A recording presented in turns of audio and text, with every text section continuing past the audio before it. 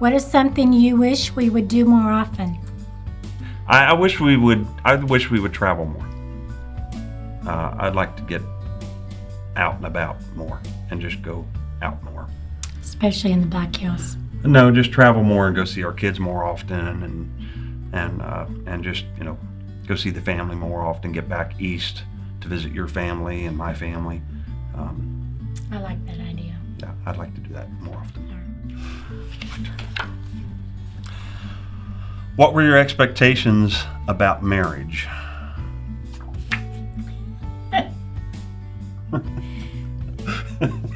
I grew up having this princess mentality with the white knight coming in on the horse, and and that was all shattered. The first Wow. couple years is just like culture shock, because you're totally having to adjust to this other person. And, a big part of that is selfishness and knowing what I wanted in a husband, or And what you got thought I were two should different have in things. a husband. Yeah. And God has a way of refining that, but especially giving me a lot of grace and acceptance, and being patient with what He was trying to do in you as well. What excites you about growing old together? Oh man, what excites me about growing old together? I can't imagine my life without you. I just can't. And to know that you're going to be there with me as we grow old together, that's a huge security for me. And after 37 years of marriage, you kind of grow on me. What is something that I do that shows you Jesus? You're a changed man, and I sincerely believe it was because Tom Canan took you under his wing and mentored you and shaped you and walked with you.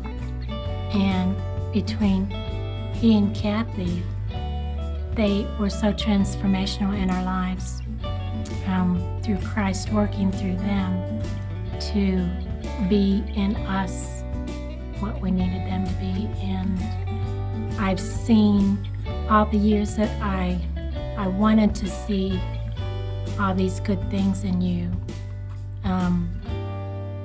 I finally was seeing you were transforming, and that just brings me so much joy to watch you and to see you work with the passion that you do for the church and the love that you have for the various projects that you're doing and the people that you're working with. And I'm just so very thankful that you're at this point in your life. From this day forward, what do you vow? I vow to fulfill all the vows that I originally broke. I vow to love you unconditionally. I vow to support you and be faithful to you and love you for eternity. So from this day forward, what do you vow? I vow to cherish you. I vow to love you with all of my heart. I vow to honor you. And I vow never to break your heart.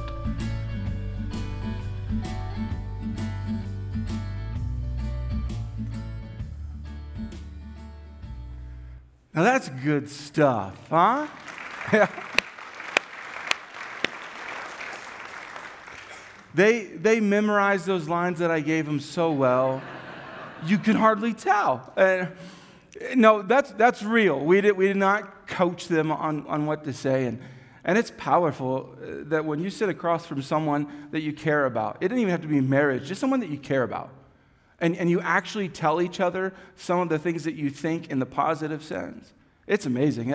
That's free, like, couples therapy going on right there. And for those of you who didn't take notes during that, you just missed out, okay? Because that was 30 plus years of brilliance. So let me make sure, though, everyone, because this might be your first week of Fountain Springs, and you're wondering, okay, what's this about? We are one church, multiple locations. And so every weekend, we meet all over the place. So I want to say hello to the fellows at RCMU and everyone at East and everyone at West. We are all pressing in to the topic of marriage. So for those of you who are like, I'm not sure I want to talk about marriage, or in fact, some of you already concluded, I don't want to talk at all about marriage. I'm done with it, whether it's not a part of your season in life or you tried and you didn't like your experience and you're done with it. Whether you're young or whether you are seasoned in life, you and I can press into this vital conversation about marriage, because here's what I do know about everyone listening. Every one of us is influenced, impacted by a marriage.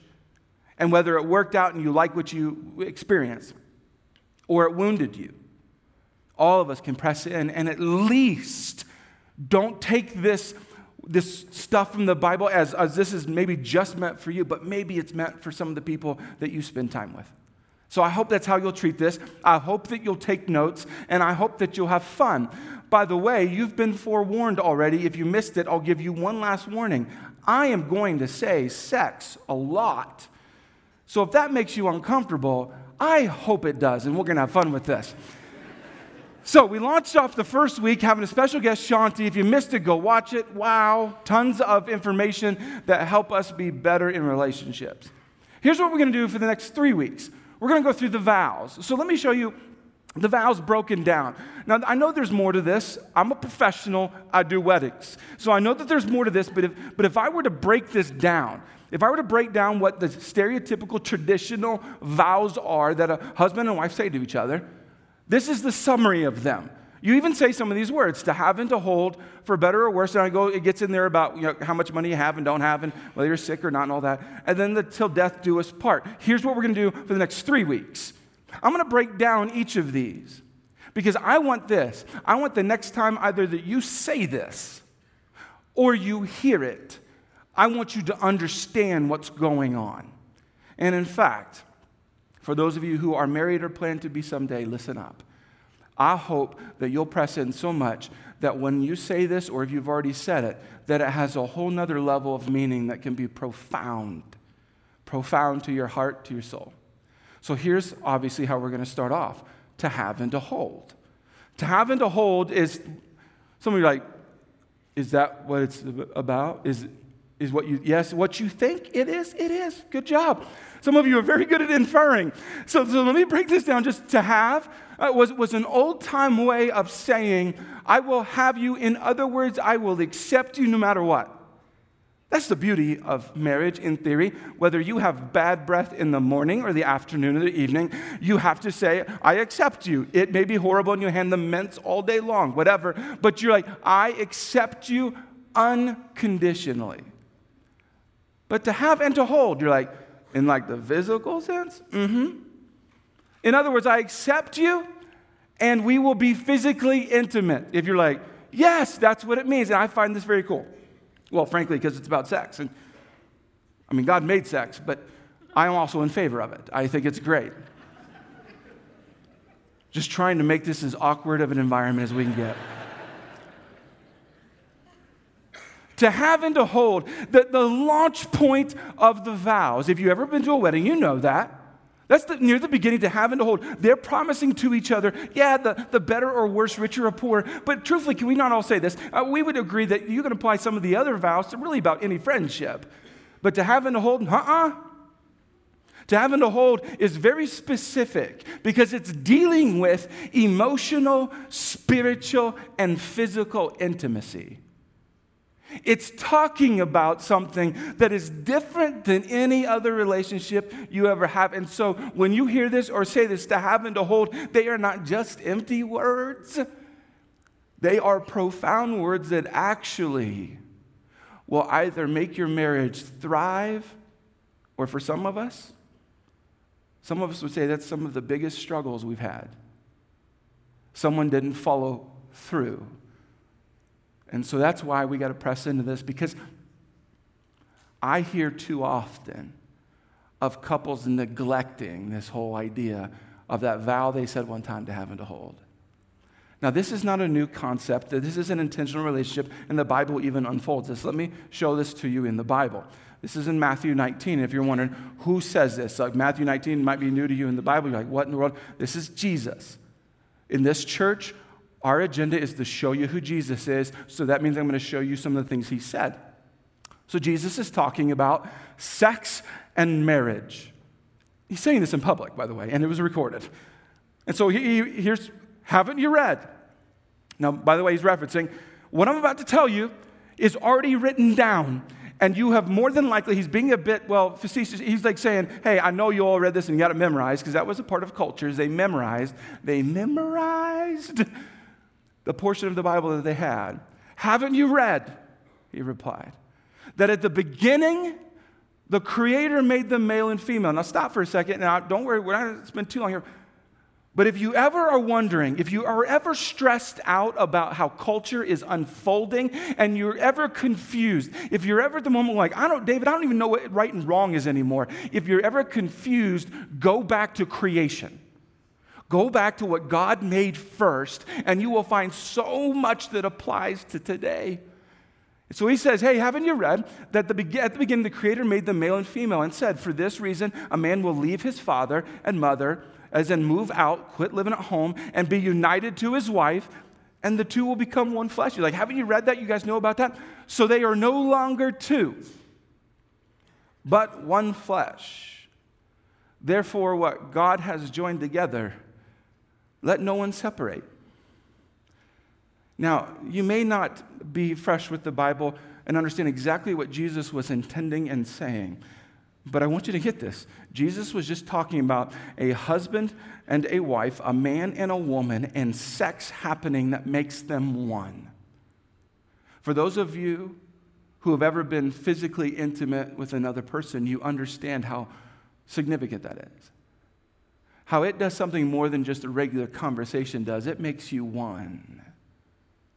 Now, some of you are like, I still don't get it, David. So what I've got is an illustration for you.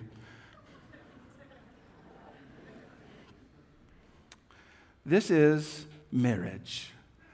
This is marriage. Now, if you don't like this talk, by the way, I know, you're like, David, that's a box. Don't put me in a box. I don't like being in a box. Don't put me in a box. Yeah, you actually do like being in a box. It's called a house, and it's called a car. And there are some boxes in life you're like, David, this is necessary, and I like it, and I want it. Well, if you don't know this, what Jesus just said is, hey, regarding marriage, there happens to be a box. There happens to be an environment, a design in which is perfect, in which God designed, and he's like, I know there's going to be other ideas, people are going to teach other things, but let me tell you, there is one design for it. It is a box. Here's how this is. Inside of this box, I told you this is PG-13. See, some of you are confused, and you're like, wait a minute, David. That's Ken, but who's the other woman? Some of you think it's Barbie. No, it's not. It's Elsa. Get caught up here. And if you ever wondered if I ever dreamt of when I was in seminary, if I would be doing what I'm doing right now, no, it was never a dream. See, some of you, you're not caught up in current pop culture. Let me bring you up. You thought Ken and Barbie were something. They broke up. I am sorry to report to you, they broke up. Barbie found another man that was more wealthy. And so they didn't work out, and he met Elsa. And if you don't know anything about Elsa, Elsa can make her own palace out of ice. She's rich, and he's like, this sounds like a great deal. So if you were to search and find out, you'll find that Elsa and Ken are actually together. Now that we've got that straight, let me explain to you what Jesus just said. There is a man, there is a woman. They are allowed, and God condones and actually encourages that these two, when they get married, that they have sex. Now, sex happens in a closed environment. For those of you who don't do that, you should start that. That's how this works. And by the way, if you're wondering, is there room for more? No, there's no room for more. It's just the two of them fit in this box. Whether you like this or think this is in pop culture and irrelevant, you need to understand this is God's design. This is how God worked it out. This is what God wants. One man, one woman, marriage, nobody else. That's how it's set up. It doesn't matter what you crave or what you desire. This is what God said, and he said this is best. And so Jesus affirms this and says, from the very beginning, this is how we made it. That there be a man and a woman joined together in marriage to have and to hold, and that's where sex happens. So for those of you who are letting sex happen any other way, you're outside of God's design. Now let's have a conversation here. See, some of you think, you're like, this is just a marriage talk. No, it's not. See, some of you are not married, but you're behaving like you are. You're behaving in such a way that sex is outside of a marriage covenant, and you might be sleeping with your boyfriend or girlfriend.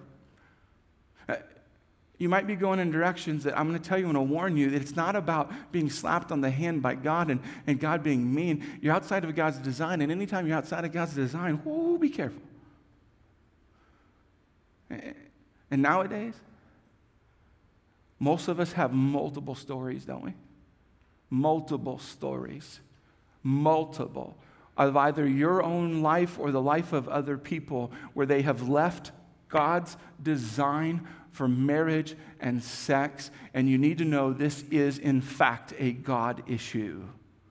Hebrews tells us marriage should be honored by all. If you're wondering, David, what's the original Greek about all? It's everybody, every person. Marriage should be honored by all, and the marriage bed kept pure. Pure. For God will judge the adulterer and all the sexually immoral. Now, I know, I get this. Some of us are like, I don't like that, but you know what? If you check into studies, do you know that still a high majority, whether you're in the church, out of church, like God, don't believe in God, whatever it is, do you know that most people would agree with this? They would agree that adultery, cheating on a spouse, is horrible. But let me tell you something about leaving God's design for marriage. The source of our regrets are the moments we ignored God's design. Press into that a little bit personally. Let this become personal for you. And reflect back to the regrets that you have. Now, I know somebody like, I don't have regrets, David. Everyone messes up, and I think you do. I think every one of us makes choices that we should not have made. And I'm going to tell you, many of the choices, most of the choices, in fact, the source of our regrets in that are when we abandoned God's design, whether you knew about it or you rebelled against it. To have and to hold is God's design, a man and a woman in marriage. Now, I know some of us, this kind of a sermon makes us feel bad. You're like, maybe it's someone in your family or yourself, and you're like, I don't know if I like this. But don't feel like you're the only person, because this has been an issue for a long time. In fact, I'm going to walk you into, a story that might be familiar to some of us about David. 2 Samuel, if you want to look it up later or whatever, 2 Samuel will tell us some. 2 Samuel chapter 11. In the spring, at the time when kings go off to war, lock in on that one, David sent Joab out with the king's men and the whole Israelite army. They destroyed the Ammonites and besieged Rabbah, but David remained in Jerusalem. One evening, David got up from his bed and walked around on the roof of the palace. From the roof, he saw a woman bathing. The woman was very beautiful, and David sent someone to find out about her. The man said, she is Bathsheba, the daughter of Eliam and the wife of Uriah the Hittite. Then David sent messengers to get her. She came to him, and he slept with her. Now, if you're not plugging in what's going on, what I'm going to show you through this story are what I would contend are the top two things that are fighting against you and I to have and to hold if you're ever married one day or are right now, and what's going to go against you on the sexual intimacy part of this to make your marriage thrive. I'm going to tell you there are two things right now going against you that you have got to wrestle down and figure out. I'll show you the first one. This is in 2 Samuel chapter 11, verse 1. In the spring, at the time when kings go off to war, David stayed home. Now, if you're like, he's king. He can do whatever he wants, but you need to know this. If you haven't read all of this, you can go back and learn that actually God had confirmed to David, hey, when you go to war, you specifically are supposed to go to war. And David was known as a warrior. In fact, that's what helped him become king. He was an amazing warrior. And so his troops go off to war, and he decides that he's going to stay home. He just, I don't know, in the mood to stay home. He's not thinking in a way that is helping him make good decisions. And catch this, all the soldiers go off, everything, they're going to do what they're supposed to do and all that, but he stays home. Herein lies one of the things tearing apart many marriages. There is more temptation than ever before. I don't think anyone would ever disagree with me on this. There is more temptation than ever before in all of history. I would enjoy a debate with you on this, because I'm telling you, it is easier than ever before to make stupid choices. David's stupid choice, stay home. He's not supposed to, but he decided to. In fact, now it is common for folks to set up an affair on the internet. In fact, one of the websites got hacked. Many of you know the whole story. There were people paying money and subscribing in such a way that they could set up an affair. Nowadays, you can look on your phone, your tablets, your computers, and access things that you should never access, and they are taking you to a place that you should never go. And I'd say that's the temptation. And listen, many of us think that what we do in secret is harmless. Be careful. There's more temptation than ever before.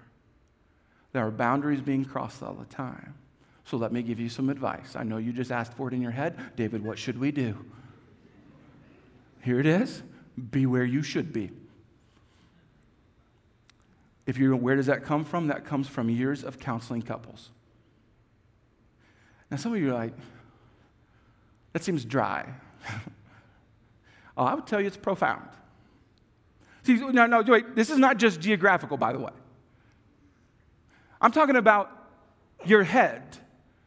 Be where you should be. Yes, you should not put yourself physically in environments that are full of more temptation than ever before. But it's amazing nowadays that you can, in secret, go far away, distant from your spouse, and engage in a fake intimacy. And no one you think ever knows, no one is impacted you think, and you are so wrong. You want to know, like David, what do I learn from King David? Be where you should be. Because when you are where you should be, your heart stays where it should be. See, many of the times we go to environments and places, whether it be on the internet or physically, and we think, oh, I'm fine. This is no big deal. This is a one-time thing, or I've got this under control. I can stop whenever I want to stop. This is not a big deal. But your heart, you cannot control your heart like that. The Bible tells you your heart is a stinking liar. And your heart will go places that you did not tell it to go. I mean, come on. You remember middle school? And now you reflect back and you're like, how did I like her? Or how did I like... Our hearts go places that later on, like, that was stupid. See, our hearts will take us to places that you should not be, so you must decide now to be where you're supposed to be so your heart stays where it needs to stay. But many of us, I'm just going to tell you right now, many of you, our hearts have gone to places and you're trying to keep it a secret. You've got some relationship at work that has gone way too far. Some of you, you're in middle school and high school and you're like starting to like the opposite sex and you're like, this is pretty awesome. And you're not guarding your heart and you're keeping secrets.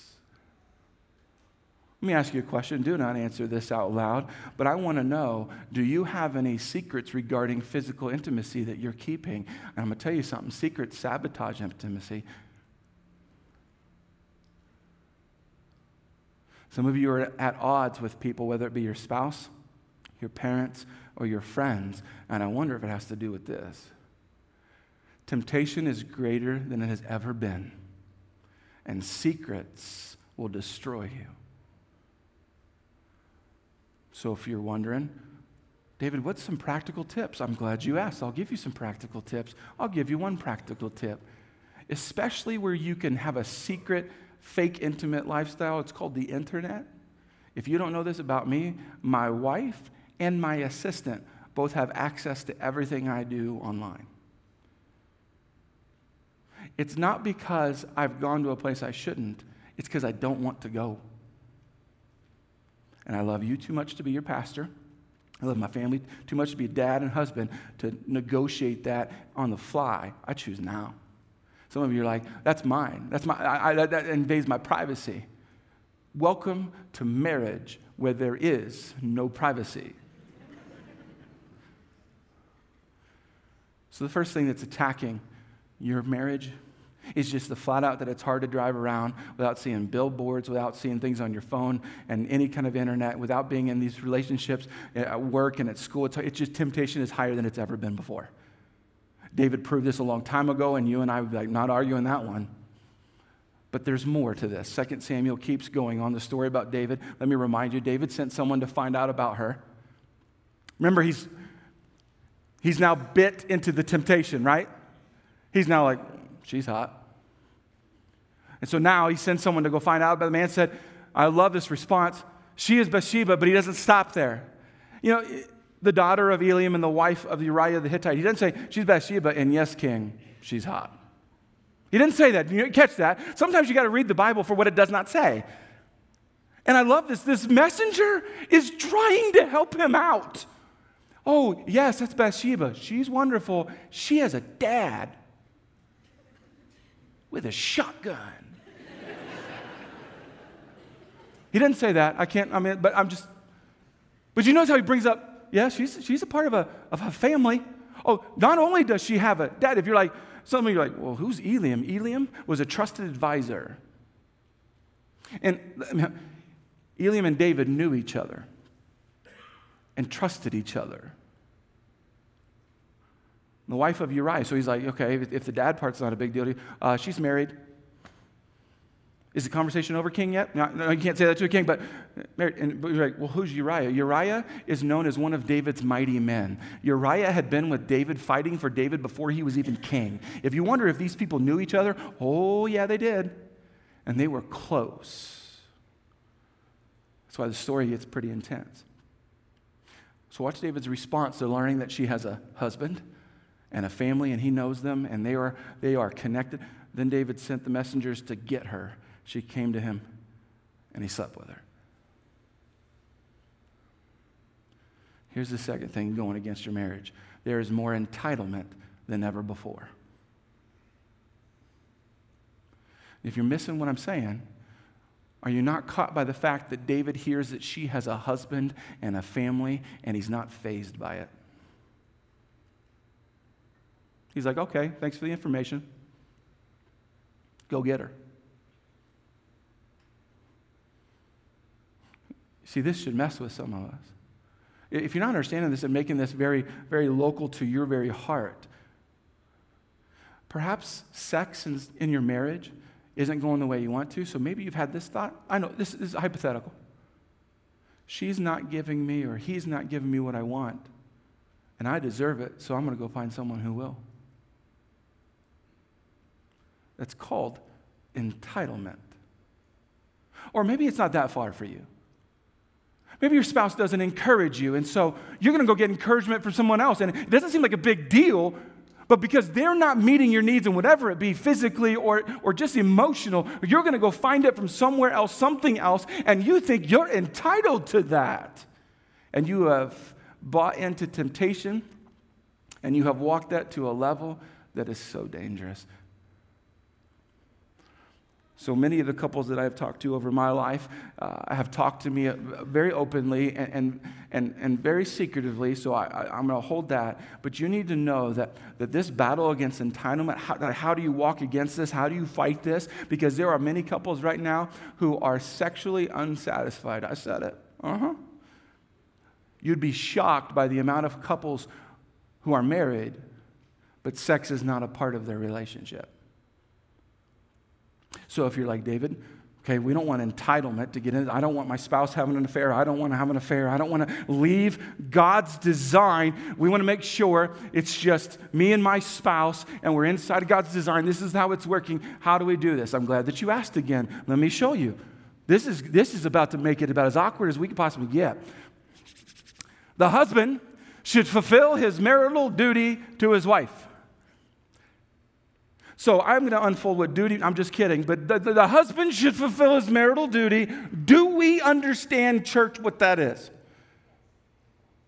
Oh, you need it defined.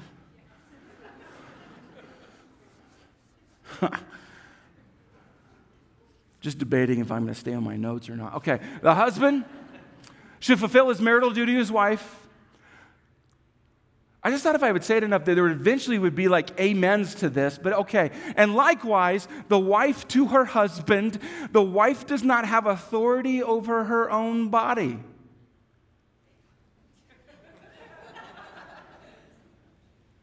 Some of you don't understand yet what that means. I will explain it. But yields it to her husband. In the same way, the husband does not have authority over his own body, but yields it to his wife. If you didn't catch that, I will explain this to you. If you are getting sexual pleasure from anyone, including yourself, other than the one you're married to, you're outside of God's design. And if you think it doesn't impact anything, it impacts everything. And if you never thought you'd talk about this in church, it just happened. Do not deprive each other. For those of you who can underline things, that's a great one. If you've never started memorizing Scripture, this is a great one. Do not deprive each other, except perhaps by mutual consent and for a time, so that you may devote yourself to prayer. Some of you are like, I've been saying headache, and I can say prayer. I can be spiritual. You're welcome for that. But some of you are like, I love this sermon. Then come together again. So no, you can't pray for the rest of your life nonstop. And then come together again so that why? So that Satan will not tempt you because of your lack of self-control. Let me explain this. If you and your spouse are not physically intimate, you are inviting Satan to go against and at your lack of self-control. That's why so many couples tell me, I don't know how this happened. Like, I can tell you how it happened. Because there was a deficiency inside of your marriage that led to your lack of control just losing its mind. So let me sum this up, and this is one of my favorite tips in marriage. You can say no as long as you say when. No one's writing that down. Come on. I'm serious. If you're like, I just read that in the Bible. The Bible's so relevant. You can say no as long as you say when. So if you don't want temptation and entitlement to leak into your marriage, so one day you find yourself completely two different people. Do you remember what Jesus said at the beginning? You become the same person. And if you are not the same person, one flesh, I would urge you to look at what is tempting you, what secrets exist, and where has entitlement made its way into your relationship. The problem is, you and I hear all the time about people abandoning God's design, and that's exactly what David and Bathsheba did. Now, a lot of times David gets, all the negative comments about this, by the way. You know that it takes two people. David and Bathsheba compromised what they knew about God and what God had taught them and what they knew about God's design, and they compromised it. And what happens is when you compromise God's design, you try to fix it on your own and you make some more stupid choices.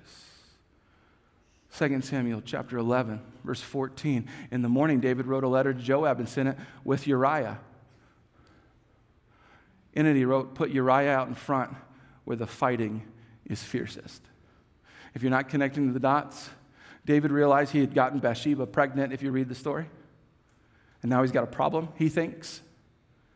And so he decides the best thing to do is he can't get Uriah to come back home and sleep with his wife to just make believe about some stuff. So he's got to have Uriah killed. Do you see what the progression of this is? This is horrible. David leaves God's design, and now he's considering and thinking and actually decreeing murder. Put Uriah out in front where the fighting is fiercest. Then withdraw from him so he will be struck down and die.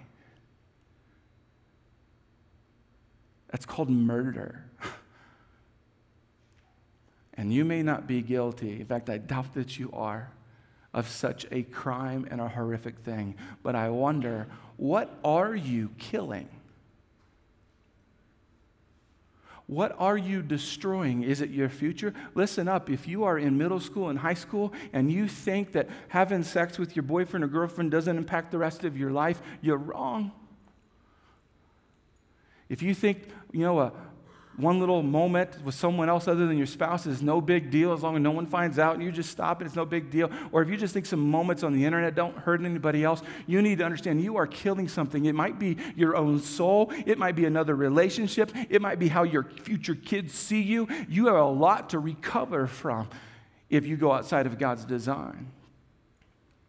And I know some of you have been a part of this church for a while, and you have heard my personal story about how I went outside of God's design. But for those of you who have never heard, I think it's applicable to this moment. The conversations that I've had to have with my children, where I have to talk to my teenage son and say, man, you need to know that your mom and I did not wait until we were married. We went outside of God's design. And if you think it's too much information for my kids, it's not. And in fact, we've had some very open, honest conversations about what Katie and I had to recover from. If you don't know this, what happens when you are physically intimate with someone before you're married, when you get married, all of these insecurities just pop up and you're like, where'd they come from? They came from you communicating subconsciously that you cannot control yourself. And Katie and I's first year of marriage, I don't wish that on anyone. The insecurities and the jealousies that came from a lifestyle of being outside of God's design, and by the grace of God, God refused to let that in our lives go undealt with. God's design to have and to hold is one man, one woman, inside the relationship called marriage. So let me show you something. To have and to hold, God's way is what makes forever possible. For those of you who are somewhat slightly interested in a marriage that lasts forever, do not neglect such a simple phrase as to have and to hold. Now, I know in this kind of a conversation, many of us feel this guilt that wells up. Maybe you're a teenager that didn't wait until you're married. Maybe you were or are married and you broke this vow. What's your response? You can't decide for someone else that they're going to forgive you. You can't decide for someone else that they're going to just mysteriously and miraculously get over it. You can't make that decision for them, but you can make a decision for you. It's why this whole series is built on you and I being intentional. So let's look at David's response. Here's what happens. David gets confronted. God tells Nathan David's secret. Some are like, that's not fair. Well, God doesn't play fair. Some of you think that your secret is your secret, and it ain't. God told Nathan, a man of God, hey, You won't believe what happened. I don't know how the conversation actually went, but you won't believe what happened. And here's the deal, blah, blah, blah, blah. Nathan goes to David and gives him this whole parable of, hey, David, what do you think about this? And David gets all mad. How could someone do that? And Nathan says, you did it. Once David is confronted about what he did, once he realized the severity of what happened, the Bible tells us what David did. Then David said to Nathan, I have sinned against the Lord. If you don't understand how profound this is David could not go back to the dad, the friends. He couldn't fix everything and make it all right. And hey, everybody cool with what I did. I know everyone else makes mistakes. And no, look what David did first. He went to God and he said, you know what? I was outside of your design. I have sinned. So if you have been outside of God's design with marriage, whether you're single or married, you have, I would sum up 3 choices. You can get a bit defensive about it. You can argue with me all day long, like, David, culture's different, things change. And you can get defensive about it. Some of you might be doing that right now. You're getting defensive. You're like, well, David, if you only knew how they treated me or did this, I deserve this. Sounds like entitlement. Some of us are getting defensive. And some of us, we're just getting sorry. And you're like, isn't that the right answer, David? No. Just being sorry for what you did, not good enough. Not going to fix things. I think you and I press into what David did. He did what's called repenting. Repenting it seems like a churchy word, and perhaps it is. It's in the Bible. It's where you're not only sorry for what you did, but you will now make choices to not do it again. You'll turn the other direction. If you're sleeping with your boyfriend or girlfriend, it's where you tell God, I have sinned against you, and this is going to stop. If you're having an affair, God, I have sinned against you, and you stop it right now. You end the relationship. You delete them from your phone, block them if you have to. You end it.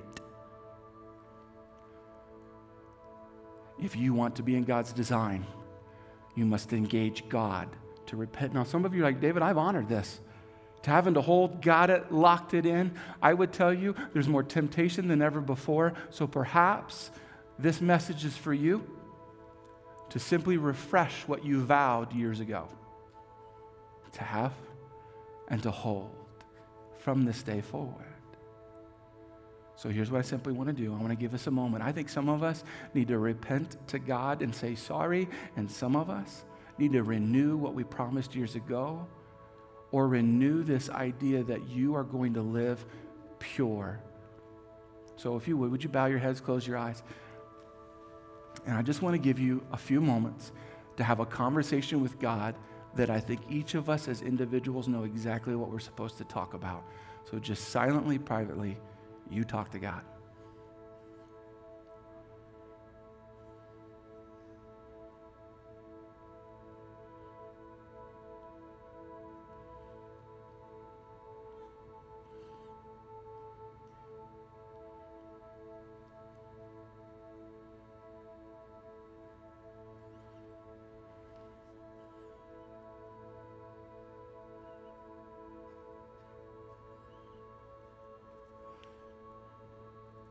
Heavenly Father,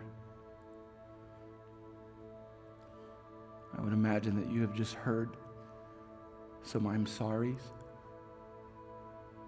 You have heard people pleading to you for forgiveness.